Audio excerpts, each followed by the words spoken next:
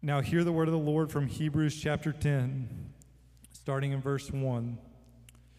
For since the law has but a shadow of the good things to come, instead of the true form of these realities, it can never, by the same sacrifices that are continually offered every year, make perfect those who draw near. Otherwise, would they not have ceased to be offered, since the worshipers, having once been cleansed, would no longer have any consciousness of sin? But in these sacrifices there is a reminder of sins every year, for it is impossible for the blood of bulls and goats to take away sins. Consequently, when Christ came into the world, he said, "Sacrifices and offerings you have not desired, but a body you have prepared for me. In burnt offerings and sin offerings you have taken no pleasure." Then I said, "Behold, I have come to do your will, O God, as it is written of me in the scroll of the book." When he said above, "You have neither desired nor taken pleasure in sacrifices and offerings, and burnt offerings and sin offerings, these are offered according to the law," then he added, "Behold, I have come to do your will." He does away with the first in order to establish the second. And by that we will have been sanctified through the offering of the body of Jesus Christ once for all. And every priest stands daily at his service, offering repeatedly the same sacrifices, which can never take away sins. But when Christ had offered for all time a single sacrifice for sins, he sat down at the right hand of God, waiting from that time until his enemies should be made a footstool for his feet. For by a single offering he has perfected for all time those who are being sanctified. And the Holy Spirit also bears witness to us, for after saying, "This is the covenant that I will make with them after those days, declares the Lord, I will put my laws on their hearts and write them on their minds." Then he adds, "I will remember their sins and their lawless deeds no more. Where there is forgiveness of these, there is no longer an offering for sin." This is the word of the Lord. Morning, Sojourn. Peace be with you. If I haven't had a chance to meet you yet, my name is Matt Gibert. I'm one of the pastors here. It's a great privilege to open God's Word together this morning. I don't remember exactly when it was. I must have been about 25, and I'd sat down to discuss with a trusted friend a relationship that was particularly difficult at the time. And this friend, Bob, asked me, "Have you forgiven them? Have you truly forgiven them?" No one had ever asked me a question quite like that before. I'm not sure I even really understood what forgiveness was. But I knew in my heart that the answer was no. I hadn't forgiven. I had settled for going along to get along. I had merely stuck a Band-Aid of tolerant avoidance on a gushing wound instead of addressing the actual injury. Perhaps I was waiting for some sort of acknowledgement, an apology, repentance for the pain caused. But regardless, I had not forgiven. I still loved, but I was unconsciously committed to avoiding the issue. And avoidance is a common response to the tiny fractures that come into a relationship, but they will not heal on their own. If left alone, the break will only fester and get worse. But that's not the only way that we can respond to harm caused. Vengeance is a far more dramatic reaction, taking justice into our own hands and making sure that the other person or people feel the same pain that we feel. An eye for an eye, a tooth for a tooth. Or how about just resentment? We can carry around ill will toward our offender with us like a backpack of bricks. We can always hold a good old-fashioned grudge. We might also seek resolution, relying on counselors, mediators, and even the justice system to help us find peace, if that's even possible. And then, of course, there's always forgiveness. Every day we face countless opportunities for forgiveness, opportunities to grant forgiveness for pain endured, and opportunities to receive forgiveness for the pain that we ourselves have caused. Spouses, roommates, children, parents, in-laws, siblings, neighbors, colleagues, and the guy who cut you off on 610. Forgiveness, true forgiveness, is one of the distinguishing characteristics of Christians. We are a people who have received true forgiveness from the one we've ultimately offended, God. Receiving forgiveness from him is the key to grant it to others. And true forgiveness doesn't come from education, training, or willpower. True forgiveness is derivative from the grace of God. And that's why we find Christians from Corrie ten Boom, a concentration camp survivor, to members of Emmanuel AME in Charleston, responding to inconceivable evil and incalculable pain with genuine, heartfelt forgiveness. How do they do it? And how do we do it? Well, we're continuing our study in the book of Hebrews together, and we find ourselves in the 10th chapter where the topic is true forgiveness. The theme of this entire letter is Jesus is better. Jesus is superior. Jesus is superior to the angels. Jesus is superior to Jewish heroes like Moses and Joshua.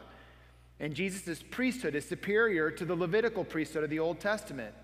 And this has been the emphasis of this longest section of the book that started all the way back in chapter 4 and then ends with our passage this morning, Hebrews chapter 10, verses 1 through 18.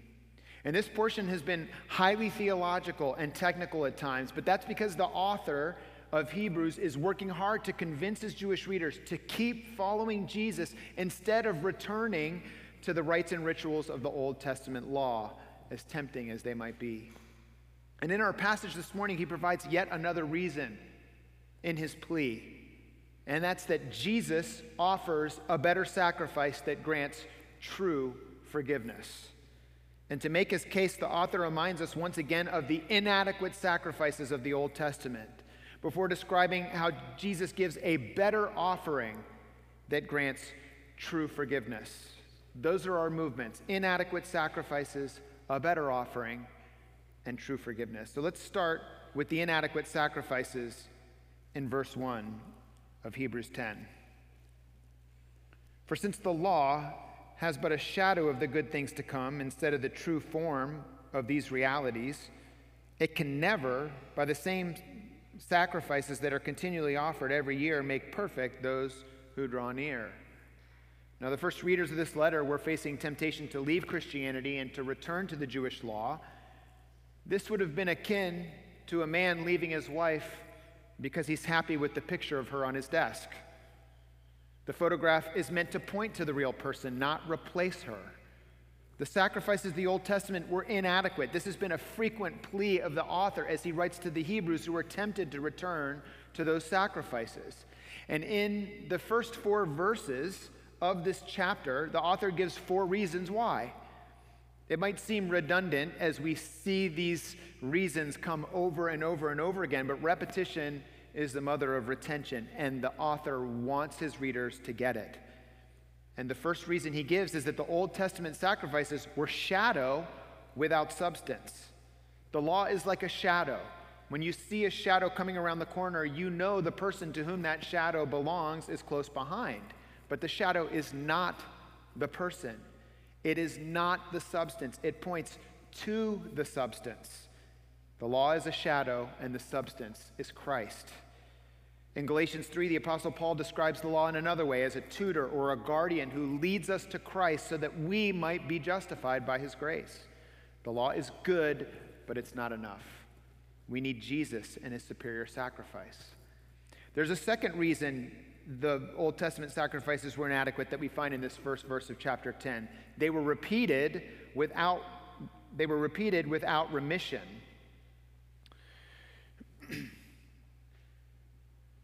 The shadow, the law, and the sacrifices it commanded could never make perfect those who draw near and worship.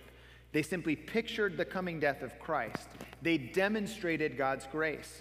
They revealed true obedient faith, but they did not provide remission for sins. Only Jesus' blood could do that. And we've seen this over and over and over again. in these passages. And this repetition reveals another evidence of the sacrifice's inadequacy that we find in verse 2.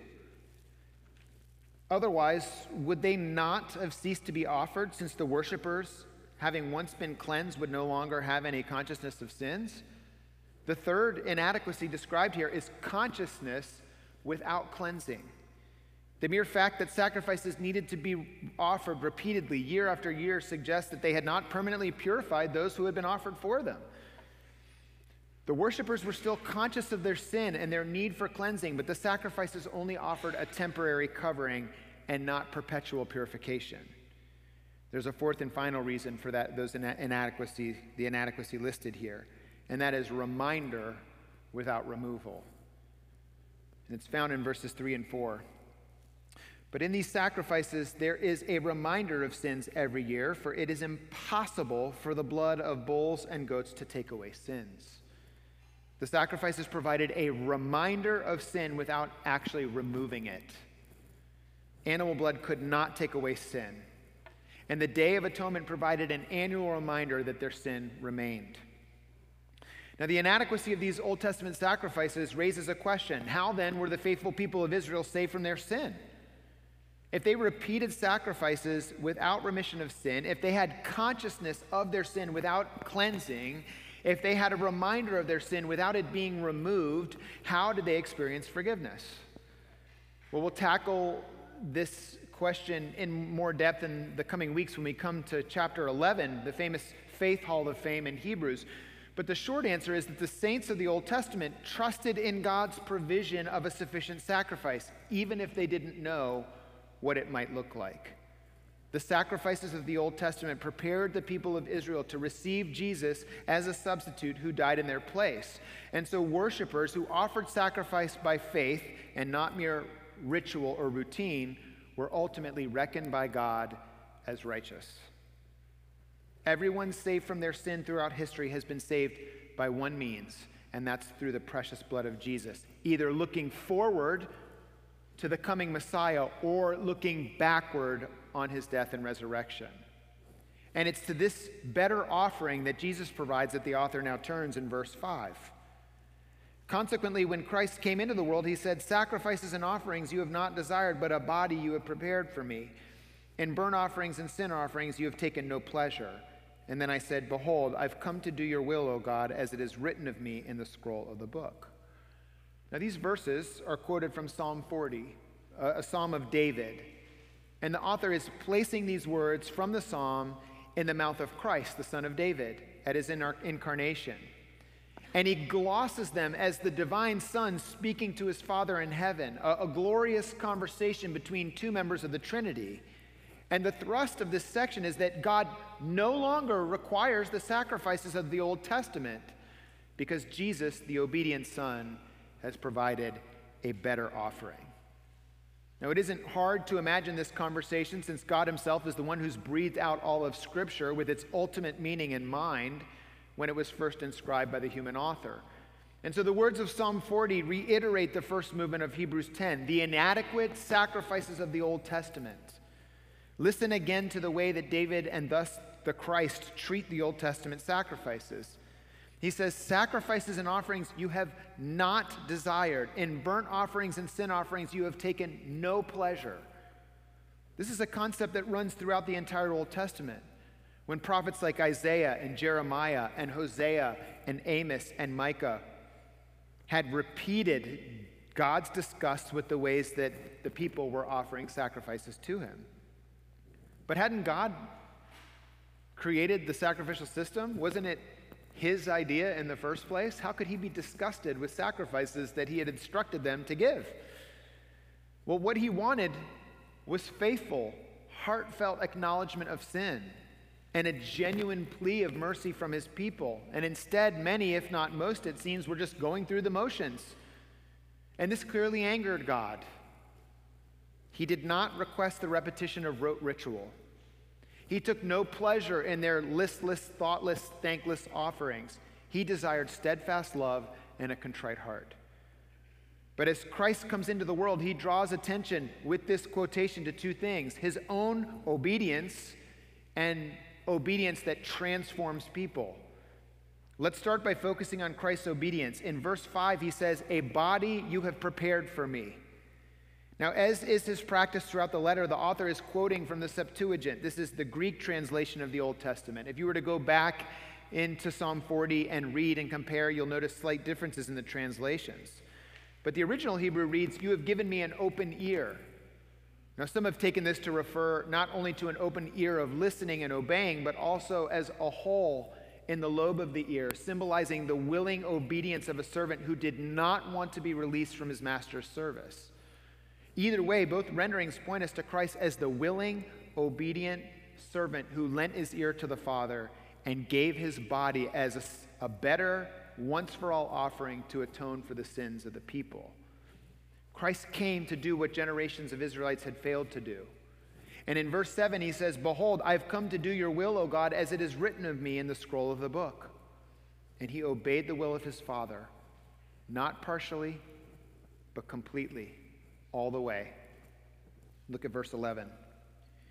"And every priest stands daily at his service, offering repeatedly the same sacrifices which can never take away sins.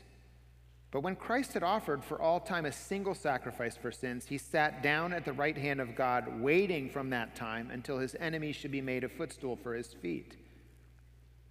And in contrast to the standing priests who offered sacrifices repeatedly, day after day and year after year, Christ is now seated because his work is finished. His obedience to the Father required one single sacrifice, a costly sacrifice for sure, but his better offering would actually take away the sins of the people. And he accomplished this through his death on the cross. That's why he cried out, "It is finished," as he breathed his last. But the gospel doesn't end with Jesus' death. We don't have a dead Savior. He is very much alive because on the third day he rose from the dead and he appeared to over 500 people who gave witness to his resurrection before he ascended to heaven, where he's seated in power at the right hand of his Father. And though he is seated, he is actively interceding for us as our great high priest. And he's waiting until the end of this age when his feet will crush his enemies once for all. Jesus came to do the will of his Father. He came as an obedient servant. And the author explains exactly what that will is that he came to do in verse 8. Look back with me there. When he said, that is David and Jesus, "You have neither desired nor taken pleasure in sacrifices and offerings and burnt offerings and sin offerings," these are offered according to the law. Then he added, "Behold, I've come to do your will." He abolishes the first in order to establish the second. And by that will we've been sanctified through the offering of the body of Jesus Christ once for all.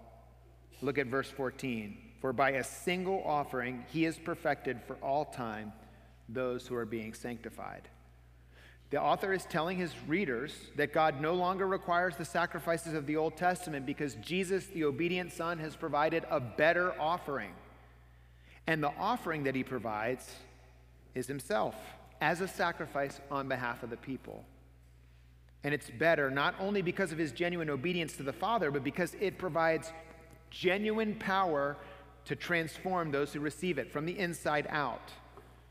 The Father's will in the coming of the Son was that we might be sanctified and perfected through this better offering.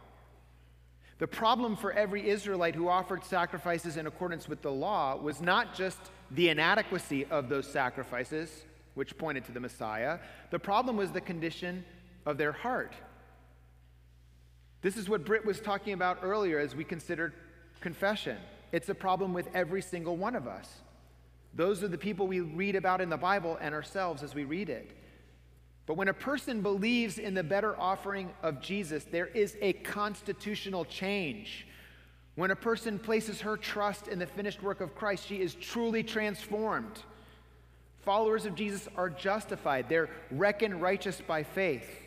And this means that even though we are very guilty, as we sang about this morning, God views us in the court of heaven as not guilty. But not on our basis, on the basis of Christ's perfections. And there's a day coming when God will not only look at us and see us in the court of law as righteous, but he will make us perfect. We will be free from sin, body and soul. But until that day in the future, the Spirit is in the sometimes slow but always steady process of sanctification in our lives. And sanctification is the means by which our obedient Savior empowers our obedience. He's making us holy, but we must cooperate. We demonstrate the genuineness of our faith when we choose heartfelt obedience to God that follows the model of our obedient Savior. And so as we consider this example of Jesus, the question is, do you know God's will? I realize that's a loaded question. There's much to know about God's will, but do you know his general revealed will for you as it's given to us in his book, in the Bible?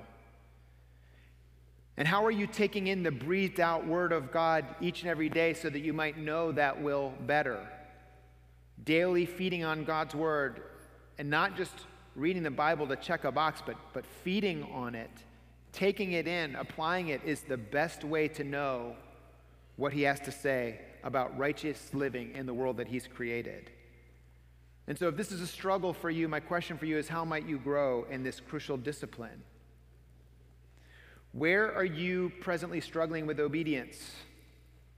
And with whom are you inviting into your struggle so that you might experience the refining fire of God's sanctification for his glory? Because we serve an obedient Savior whose Spirit has actually transformed our hearts. We're justified by faith in Christ's obedience, not our own. And we will all die struggling with sin, hopefully in an ever-decreasing severity and frequency. But that doesn't mean that we shouldn't submit ourselves daily to the Spirit's work. Because our changed hearts are the fruit of Christ's better offering. That's what he produces in us. And the good news is that no matter how sanctified or not we might be at death, at Christ's return, there is true forgiveness of sins under the new covenant. That's where the author turns in the final movement of this passage, starting in verse 15. He writes, "And the Holy Spirit also bears witness to us, for after saying, 'This is the covenant that I will make with them,' after those days, declares the Lord, 'I will put my laws in their hearts and write them on their minds.'" Now the author cites these particular verses from Jeremiah 31. We have quotation from Psalm 40 and now from Jeremiah 31. And Jeremiah 31 is one of the clearest promises of the new covenant that we find in the Old Testament. And by quoting these particular verses in this section, the author is now emphasizing two of the many blessings that flow from the new covenant that was inaugurated by Jesus' death. And the first is really just a continuation of the previous point. God writes his law on our hearts and minds. Now, previously under the Old Covenant, the law was external to people. It was written on tablets of stone that were kept in the Ark of Covenant in the Holy of Holies. It was something to look at, something to behold, something to be reminded of. But when Jesus established the new covenant through the shedding of his own blood, the law of God, his will for us, becomes internal. God writes it on our hearts. He imprints it in our minds. He gives us a new heart, a heart made of flesh and no longer made of stone. And he sends his Spirit to indwell every single believer. And the Spirit then empowers us and strengthens us to obey in a way that was previously totally impossible under the law. And the Spirit testifies to the truth, and then he empowers us to do it. But there's a second blessing that flows from the new covenant that serves as the thrust of this point in this passage, and that is true forgiveness of sins. Verse 17. Then he adds, "I will remember their sins and their lawless deeds no more. Where there's forgiveness of these, there is no longer any offering for sin." Notice the language that God uses as he describes the sins of those who trust in his Son. "I will remember them no more." He doesn't say, "I will forget them." Those two phrases may sound the same, but they're actually quite different. Forgetting is passive. Remembering no more is active. Forgetting is unconscious. We forget without even trying. I actually have to have a tag on my keys so that I can remember where I left them. But when we remember no more, it's a very conscious decision. Forgiveness is choosing not to remember. In Isaiah 43:25, the Lord says, I am he who blots out your transgressions for my own sake, and I will not remember your sins. It isn't that God can't remember our sins because he forgot them. It's that he will not remember them. Forgiveness is remembering no more. And when God chooses not to remember our sins through the sufficient and superior sacrifice of his Son, no other sacrifices are needed to be made for sin. The sacrifices under the Old Covenant law, which were still being offered as this letter was penned and read for the very first time, they become obsolete, unnecessary, meaningless because of Jesus and his once-for-all sacrifice. Jesus offers a better sacrifice that grants true forgiveness. And that forgiveness was costly. It cost God his one and only Son. It was costly to Jesus too. He was betrayed by one of his disciples with a kiss. He experienced sham trials and false witnesses with the very intent to destroy him. While those trials proceeded, he watched Peter, one of his closest friends, deny him 3 times. And as he stood innocent before his own people, he endured their cries, "Crucify him! Crucify him!" as they let a guilty man, Barabbas, a murderer, an insurrectionist, for crying out loud, go free. Jesus was cursed, mocked, blindfolded, blasphemed, beaten, spit upon, and flogged, and then he was nailed to a cross where he suffered one of the most excruciating means of execution ever conceived. That's where we get the word excruciating. It literally means from the cross. And from that cross, he watched soldiers gamble for his clothing. Passers-by and even the criminals crucified on either side of Jesus hurled insults at him. And although he had done nothing to deserve this treatment, he was the sinless sacrifice. He responded to these humiliating injustices with forgiveness. He said, "Father, forgive them, for they know not what they do." That Greek verb to forgive means to release, to let go. Forgiveness is a conscious decision to let go of the offender. It means to release your offender, to let go of your perceived control over them, and to turn them over to the justice of God. That's what Jesus did with the people who wronged him and mistreated him and put him to death. And that's what he has done for every person who has broken his holy law and pled for his mercy. And I hope that includes you, because his forgiveness was costly. Jesus' costly forgiveness has many implications for us. And I want us to consider 4 this morning, starting with the fact that our forgiveness is costly too. One cost is our own sense of justice. We each have an innate sense of justice, what constitutes a righteous judgment in a given situation. But those senses are not always reliable, because for each and every one of us, they're marred by the fall. Often our search for justice is an attempt to satisfy our own flawed interests in a given matter. And the only way that we can lay aside our own sense of justice is if we accept and believe that justice has already been accomplished. Because only God has the vision to know true right and wrong. He alone can see the heart of your offender. He's the only one who knows what actually happened to you. And he's the only one who could administer perfect, complete justice in the heavenly court. In Romans 3, Paul tells us that God presented Christ as a sacrifice of atonement to demonstrate his justice. Justice has been accomplished for our sin, and for those who reject Christ, know that justice will be delivered in the final judgment. In order for us to forgive others, we must understand and accept God's perfect justice and forgo satisfying our imperfect justice. Forgiveness costs us our sense of justice. It's costly. Forgiveness also costs us our own self-righteousness.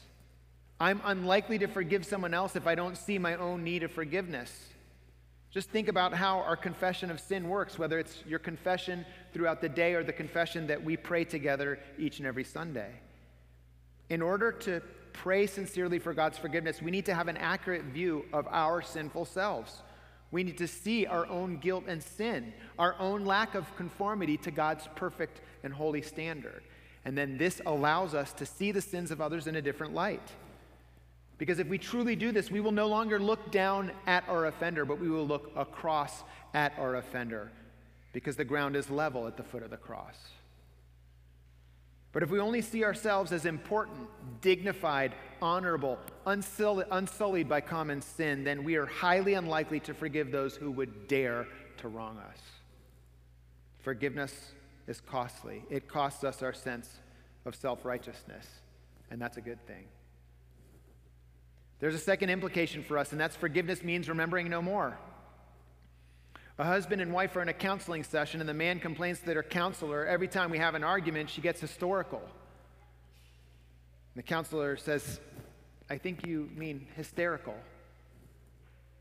And the counselor, the man says, no. He says, I mean historical. She keeps bringing up things from the past every day. Well, clearly, a woman like this is struggling to forgive her husband. Rehearsing past sins in our minds or in actual conversations is a temptation for all of us. But listen to what Pastor Gary Inrig has to say. He says, forgiveness is ultimately an act of the will, not a stirring of the emotions. For a Christ follower, it is a choice to obey God and let it go. This is an inward choice that produces a declaration given, a promise spoken, I forgive you. When I speak these words, I declare that the issue between us is dead and buried. I'm saying that I will not rehearse it, review it, or renew it. When it comes to mind, I will take it to the Lord and to the foot of the cross, not to you. That's what forgiveness is. That's what it looks like. Here's what you might say to that. Yeah, but Matt, you don't know what this person did to me. I could never forgive that person. And that's true. I don't know what they did. But I do know this. Humans are capable of doing unspeakable things to one another. One look at the news reveals that quite clearly. And it's also true that in and of yourself, you can never forgive your offender. And that's the third implication for us. Forgiveness is humanly impossible. It is no more possible to forgive those who have wronged us than it is for us to save ourselves. Those of you who are parents understand this as well as anyone. I remember my parents insisting that I apologize to someone in the family after I had wronged them, and I would offer an apology through gritted teeth. But a parent has about as much control over a child's heart as we do on our own. Forgiveness is supernatural. It requires a power that comes from the indwelling presence of the Holy Spirit in our lives. You can't forgive on your own, but because He can, you can.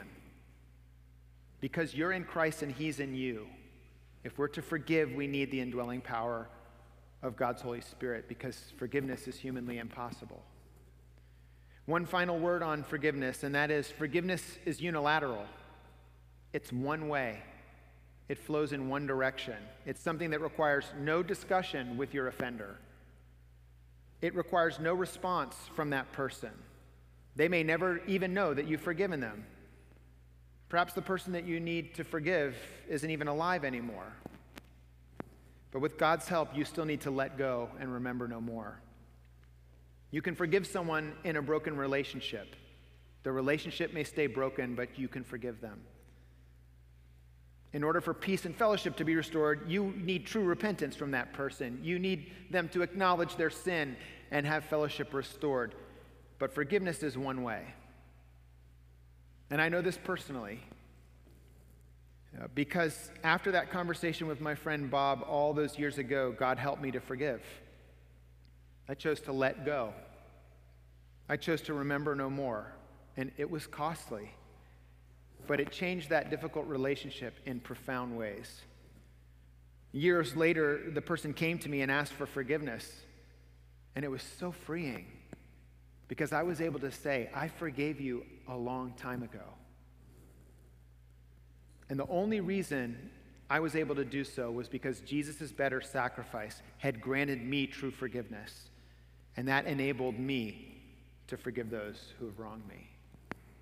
Jesus offers a better sacrifice that grants true forgiveness.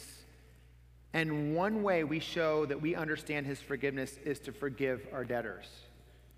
Every day we face countless opportunities for forgiveness, and forgiven people forgive others. True forgiveness is a mark of genuine faith in Christ. So just imagine if every one of us who's a part of Sojourn Heights, empowered by the Holy Spirit, forgave the people who have wronged us. We just thought of the people that we're holding on to in our minds, those rocks that we wear in a backpack, and we chose to remember no more and to let go. Perhaps the person who wronged you is in this room. Forgiveness carries with it the aroma of Christ. The gospel of God's glorious grace would ring throughout this congregation and through this neighborhood and beyond as we extended his mercy to others if we were to truly forgive those who have wronged us. So let's bow our heads now and let's thank God for his forgiveness and ask for his help as we forgive others. Will you pray with me? Father in heaven, we thank you that before the foundation of time, you saw fit to establish a plan that we might be forgiven for our sins, sins that had not yet been committed and yet that you knew would come. And so we thank you for the plan of your Son, Jesus. We thank you for his obedient sacrifice in our stead. We thank you for the true forgiveness that you give to us through his obedience and faithfulness. And we pray now for our forgiveness, that we would be a people that live this true forgiveness out by forgiving those who have wronged us. Would you help us to do that today by the power your Spirit supplies? In Jesus' name, amen.